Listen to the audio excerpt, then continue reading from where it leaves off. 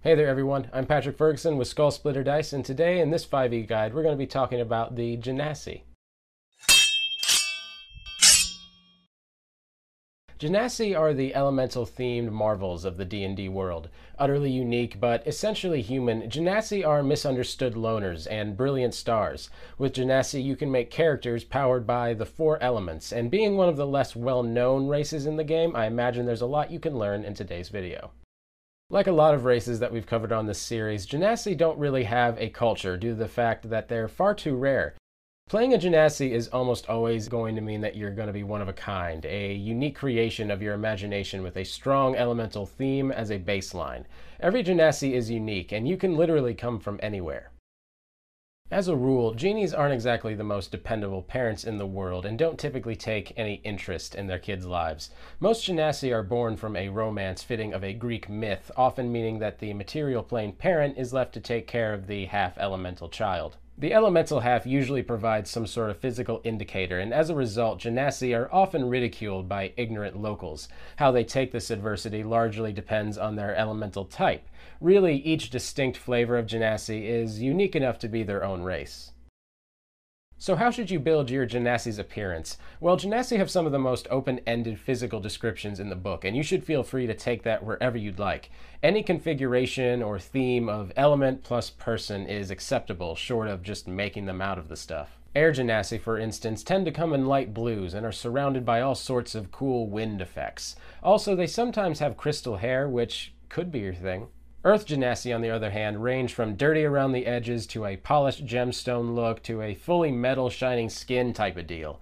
You can have tiny crystals in your body, pebble texture skin, or any combination of rocky elements to kind of work with. Fire Genasi, perhaps quite obviously, have a bunch of red and orange skin tones as well as some ashen and black skin tones to work with. They're also almost always redheads and literally give off heat like a space heater.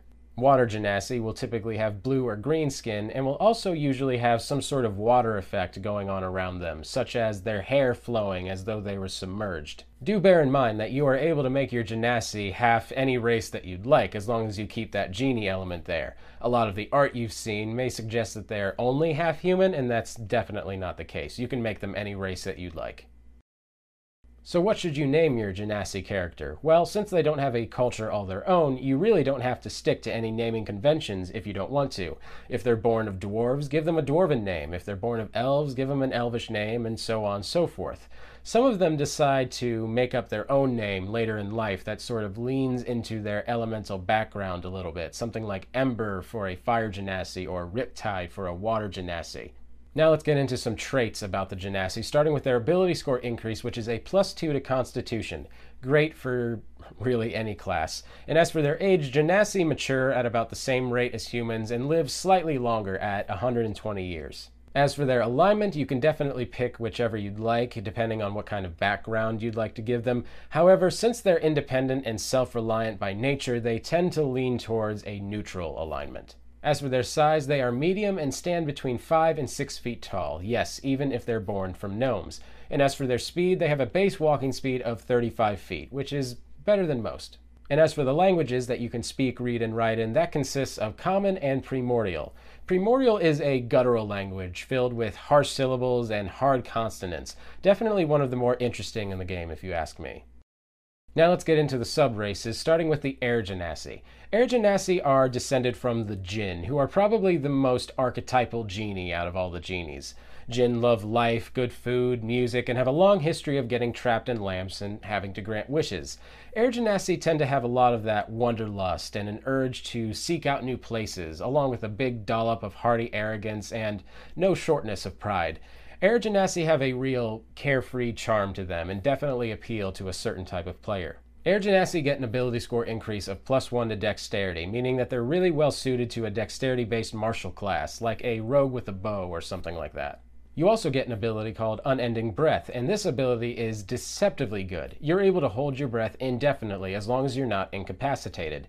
Underwater, going through poison, you're able to hold your breath through a litany of situations, and you can definitely see how this would be useful. You also get an ability called Mingle with the Wind, which essentially lets you cast a levitation spell once per long rest. At an early level, I don't think I have to tell a lot of you veteran players that a levitation spell is practically game-breaking. Moving on to the Earth Genasi, they're descended from the Dao, which is probably the least used of the genie family tree within D&D.